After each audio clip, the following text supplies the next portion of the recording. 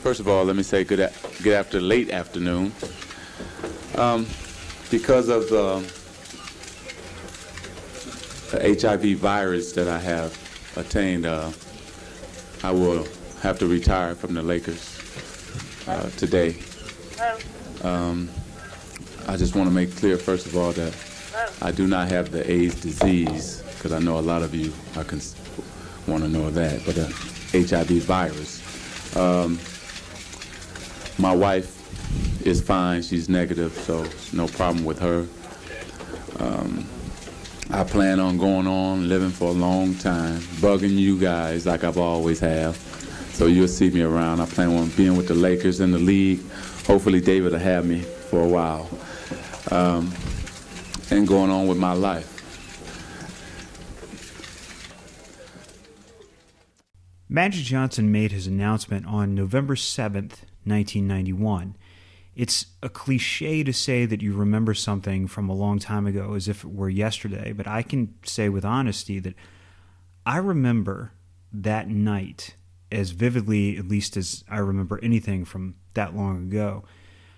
I had gone to dinner with my parents and grandparents, and of course I was just a kid then, so I didn't drive myself. But what I remember specifically was that my mom and dad took separate cars. My dad was a basketball coach, and I think it was because basketball practice probably had started that week, and he had to come a little bit later and take his own car because he had practice at night. Well, anyway, this is 1991, so there are no people texting us at dinner, or there's no alerts on our phones. We didn't have phones.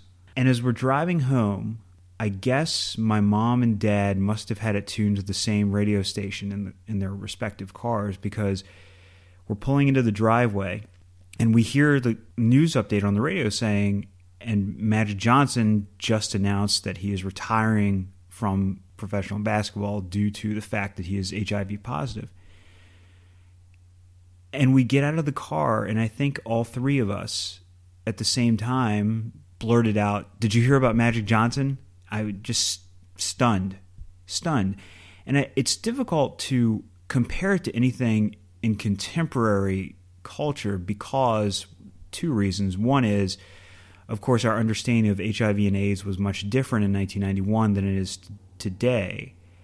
And secondly, the magnitude of Magic Johnson simply retiring would have been a lot to process, notwithstanding the reason that he was retiring being so noteworthy. If I were to try to analogize it to something in 2016, it would be like if Aaron Rodgers all of a sudden called a press conference to announce that he was retiring from the NFL, effective immediately, so that he could return to his home planet. And that's the kind of shocking announcement that this was for the culture as a whole. And just 3 days after Magic Johnson's announcement, on November 10th, 1991, the 9-0 Washington Redskins took on the Atlanta Falcons at RFK Stadium. Magic's news was the biggest story in the country, probably the biggest story in the world, and it had an impact across sports. As you know, everyone was touched by the news of Magic Johnson, including Andre Rison, who, like Magic, went to Michigan State. Andre spoke with Magic's family the day of the announcement, and this morning he told me that he thinks Magic has been touched by God to send the message that everyone is at risk. Ironically, the first professional athlete known to have died of AIDS played right here in RFK Stadium. He was Redskin tight end Jerry Smith, who died in 1986 at the age of 43. JB? All right, Leslie, and certainly the reaction throughout the sporting community internationally has been one of sympathy for Magic. Andre Rison was one of the players who made the Atlanta Falcons playoff contenders. Atlanta was coming off a stunning victory over the perennial NFC West favorites, the San Francisco 49ers. The Falcons won the game on the final play, a Hail Mary. Atlanta, needless to say, was on a roll. In fact, the Falcons had won 5 of their previous 7 games entering their matchup against the Washington Redskins. Atlanta coach Jerry Glanville embraced a circus-like atmosphere. The Falcons' sideline frequently included some noticeable, let's call them non-team personnel, whether that was servicemen or Vander Holyfield or even MC Hammer, and his sizable entourage. Football-wise, the Falcons were a young, talented team that featured a run-and-shoot style offense. The fact that this was the second week in a row that the Redskins would see a run-and-shoot scheme did not do Atlanta any favors, nor did injuries to starting quarterback Chris Miller and to superstar corner Deion Sanders. The injury to Sanders meant that the Redskins would look to put tremendous pressure on Falcons DB Tim McKyer, who would step in to be Atlanta's top defender in the secondary. Up 7-3 early in the second quarter, Washington would test McKyer. From the 39, first and 10. Play action. Going up top, looking for Clark. He's got it. Touchdown, Washington.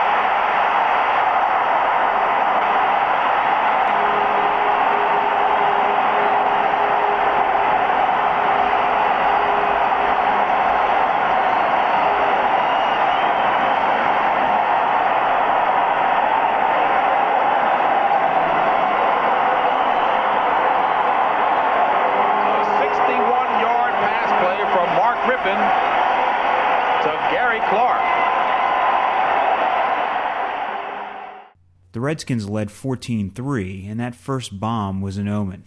Washington, particularly Mark Rippon, exploited the depleted Atlanta secondary all day. Up 21-3, Rippon saw another chance to make something happen.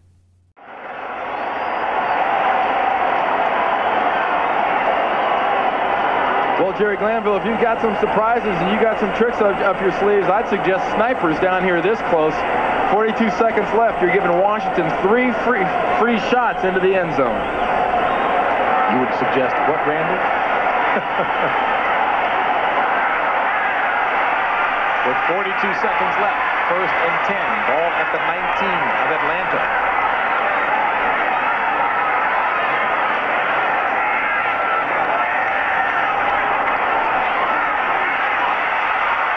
Rippon going for Clark. Touchdown. There is a flag on the play. Back at the 17. And we'll await the call. But it's going to be against Atlanta. Defensive holding. So the play stands as Gary Clark turns Bobby Butler and scores in the end zone.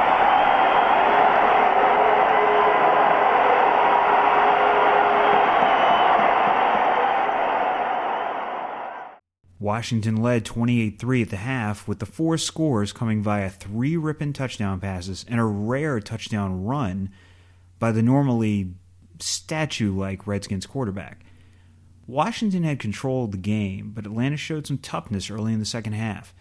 Billy Joe Tolliver tossed 2 quick touchdown passes to Michael Haynes and Andre Rison, cutting the lead to 28-17. Things got more concerning for the Redskins on their next possession when left tackle Russ Grimm left the game with an injury. Grimm was already subbing for Jim Lachey, who had been injured against Houston. That meant that reserve Mark Addix would have to take Grimm's place. So Russ Grimm being helped off the field, and Mark Addix indeed heads on to take his place at left tackle. A very important position, to say the least, from the quarterback's perspective. If you're Mark Rippon, it's a very important position because that's where the guys you can't see are. 3rd and 11. Ball at the 19. 10-19 left in the third quarter play. Irvin, the lone back.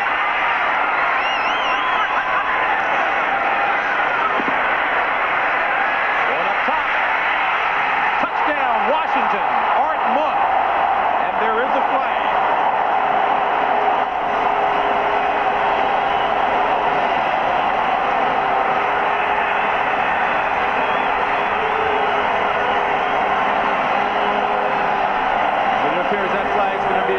Mitchell, number 36, on interfering with Monk in the end zone. 6 catches for 100 yards on the afternoon for Art Monk.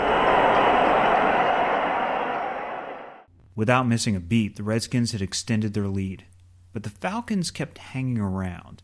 As dominant as Washington had been, the Redskins hadn't quite put the game away, at least not yet.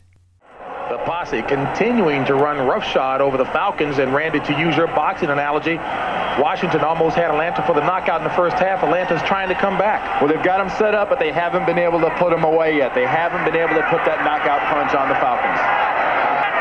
2nd and 12 from the 18. Rickett going up top for Clark. He's open. He's got him. It's a foot race.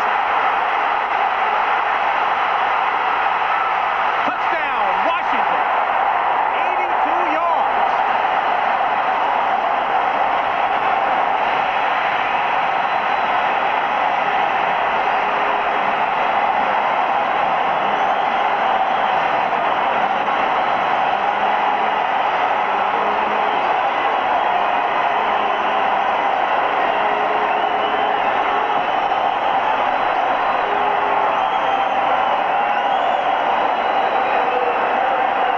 James, I think that was that knockout punch we mentioned just a while earlier.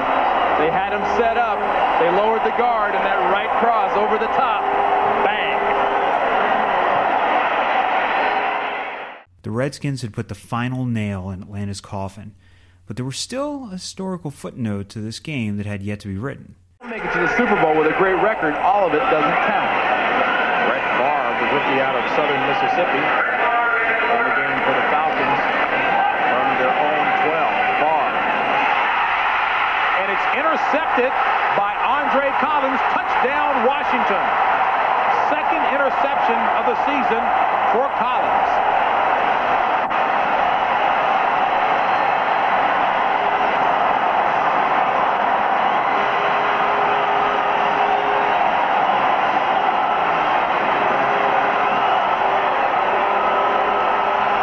Well, Brett Favre, did you ever have the Redskins on your schedule at Southern Mississippi?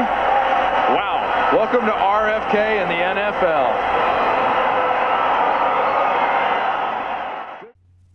Andre Collins' touchdown off of the very first pass Brett Favre ever threw in the NFL made the final score 56-17. The Redskins were now 10-0. In beating the Falcons, Washington had 4 touchdowns of over 40 yards, and 3 of those were over 60 yards. Rippon had also tied Sammy Baugh's club record of 6 touchdown passes in one game. And by the way, Rippon also threw for 442 yards. 203 of those yards went to Gary Clark, who had only 4 catches, but 3 of those 4 were touchdowns. Everybody on the team is just trying to keep the dream alive. It'd be nice to finish undefeated, Clark said after the game. Aside from giving up 2 blocked punts, the Redskins had looked about as good as any team could against Atlanta. Now they moved on to Pittsburgh, where they would take on an NFL coaching legend. Chuck Noll's Steelers were in a time of transition. They had a good nucleus of players and they showed flashes of great potential, but they hadn't quite harnessed everything together just yet. Still, the Redskins had a bullseye on their collective backs at this point. They were closing in on possible history, and everyone wanted to be the team to break the undefeated streak. The Washington Redskins, of course, are trying to become only the 2nd team in history to finish the season undefeated, but they know how fragile that standard of excellence can be. It's kind of like that feeling. You're in an auto race. You're probably about 7/10 of the way through the race, and yet you realize there's so much farther to go, and you don't want to have something happen to your car. Injuries may still slow the Redskins down. They were fortunate to survive a missed field goal by Houston, and they were tied in the 4th quarter against Cincinnati. Cincinnati? Which is why Washington is confident, not arrogant, about the future. You don't ever look down the road at being 16-0 and having a perfect season. Of course, we prepare for each week, but it's always in the back of your mind of, gosh, what would happen if we did finish this thing up the way we started it. So while the Redskins celebrate success, they are well aware across town that once being considered invincible doesn't always mean being unbeatable. We're in a minor recession right now, but in Washington, D.C., you wouldn't know it, because as long as the Redskins are winning, everybody seems to be in a better mood. Can the mood of a city will a team to victory? 'Tis better to speculate than prognosticate. Reality says that's very hard to do, and odds are we're not going to do it. but it's still great having a dream, and I think that's what life's all about, isn't it? You have a dream and kind of make it come true. When asked what makes them special, the Redskins players say, well, we have a hot quarterback, a great running back, quick strike receivers, a good defense, and a solid kicking game. Sounds pretty much like the 72 Dolphins. Because Joe Gibbs has tried to temper their enthusiasm, he says, hey, all we're guaranteed is 10-6. The players arrived this morning looking confident, relaxed. They're almost businesslike. There's Joe Jacoby in their quest to become only the 9th team in history to start the season 11-0. Well, they have good news and bad news for the Redskins. The good news is that running back Ernest Biner, who sprained his knee last week against the Falcons, is going to try to play today. The bad news is that defensive end Charles Mann is definitely not going to play. He's out with a sprained knee. So, Greg, that's the story from here, where, by the way, they love their legends. About 100 people have asked me for an autographed picture of Terry, so if you could send some down by halftime, that would help. Sure, Leslie, I'll send you all my extras. I got a bunch of them. How many does she need? Now, you guys, the Steelers, were 7-0 back in 1978 en route to Super Bowl 13.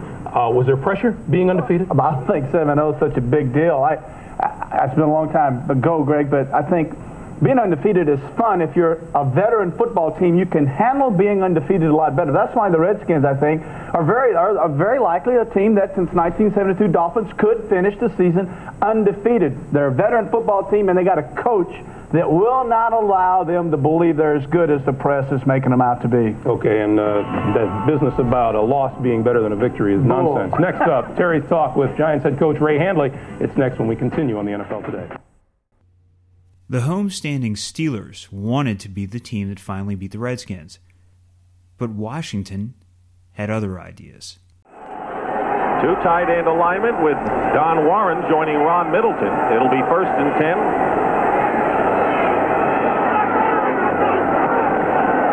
This is a dash and a design rollout, and Rippon is going deep to Art Monk, wide open. And Art Monk inside the 5 is stopped short of the goal line.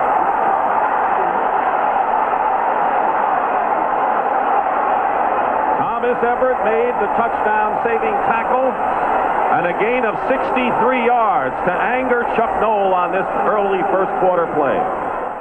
Just moments into the game, the Redskins put the ball down at the 1-yard line, and Gerald Riggs carried it in on the next play for a Washington touchdown. Not long after, a Low Miller field goal and a touchdown pass to Monk expanded the lead to 17-0. Monk's touchdown was his 9th of the year, which tied his highest single season total after just 10-plus games. Another Low Miller field goal made it 20-0 in the third quarter. Later in the third, the Redskins had the ball at midfield, still up by 20. 2nd down and 10. Posse lines up with 2 wide receivers to the top, but Rippon is going on the fade to Gary Clark. And let's see, did he make a one-handed catch? He did. What a play by Gary Clark, one-handed with David Johnson defending. 37 yards to the affable Gary Clark. Unique players and a unique style. Clark, one of those players who'll drop a pass right in his hand and then come back with this kind of play. You won't see a more athletic or more unusual reception than that anywhere in the NFL today. And remember, he's playing with an injured hamstring, as is Ricky Sanders. And look at the man delivering that throw, taking every possible second he could. Donald Evans there to take his risk. 1st and goal on the 8-yard line. Clark made one of the better catches you will ever see in the NFL, even by 2016 standards. That insane diving one-handed grab set up Gerald Riggs' 2nd touchdown of the game, and it was 27-0. The Steelers finally got on the board on the first play of the fourth quarter with a Neil O'Donnell to Adrian Cooper touchdown pass. O'Donnell threw another touchdown pass a couple of possessions later, this one a 40-yard bomb to Dwight Stone with a little over 7 minutes to play. With the lead still at a somewhat comfortable 27-14, Washington went to work to erase any lingering delusions the Steelers may have had about beating the Redskins. To do that, Washington would once again turn to Gary Clark. 3rd down and 6 coming up. Irvins, by the way, has gained 81 yards today. But this is a passing down. Redskins shift of power. Now comes the motion with Monk. Rippon is going deep, and wide open is Gary Clark. He'll score.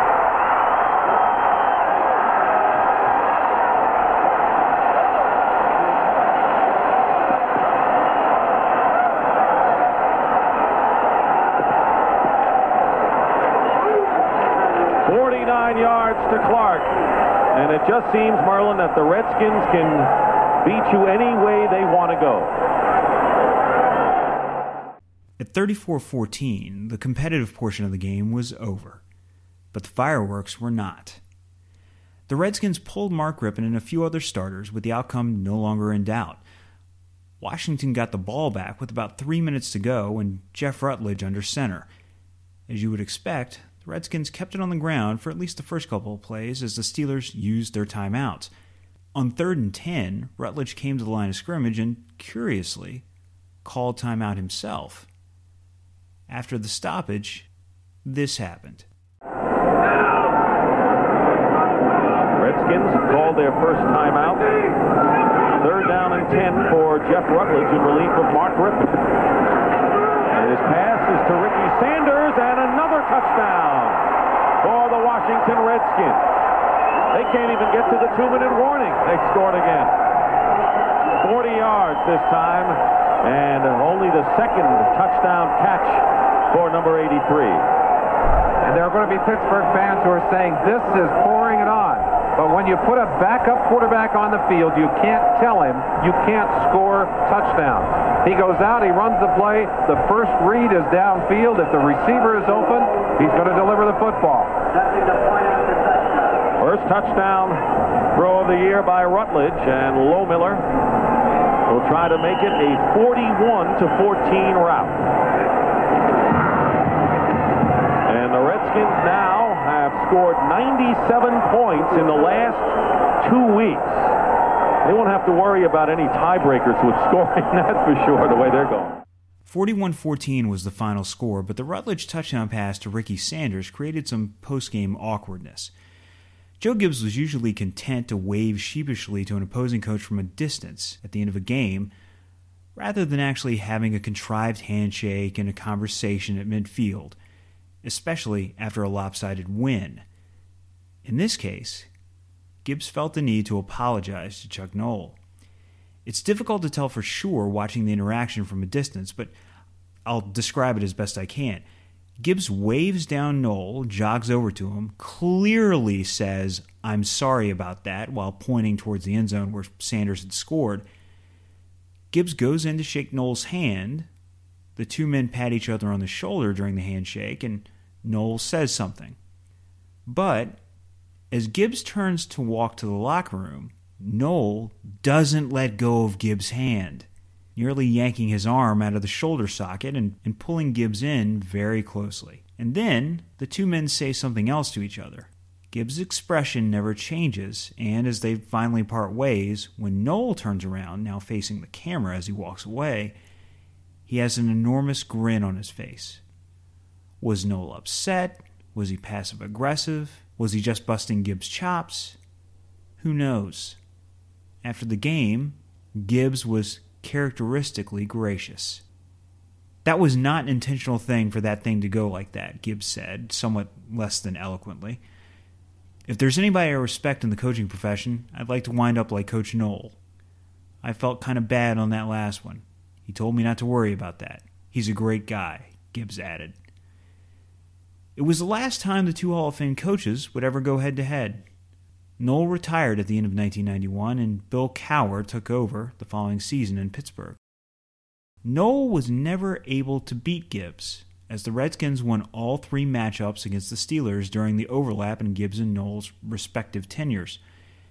After some close post-bye games against the Giants and Oilers, the Redskins had turned into a truly dominant team. What's so impressive as I go back and watch these games now is how good the Redskins are at neutralizing the opponent's pass rush and how good the Redskins are at rushing the passer themselves. Case in point, in the 2 games I discussed in this episode, Washington allowed 0 sacks while getting 5 sacks against the Falcons and 5 more against the Steelers.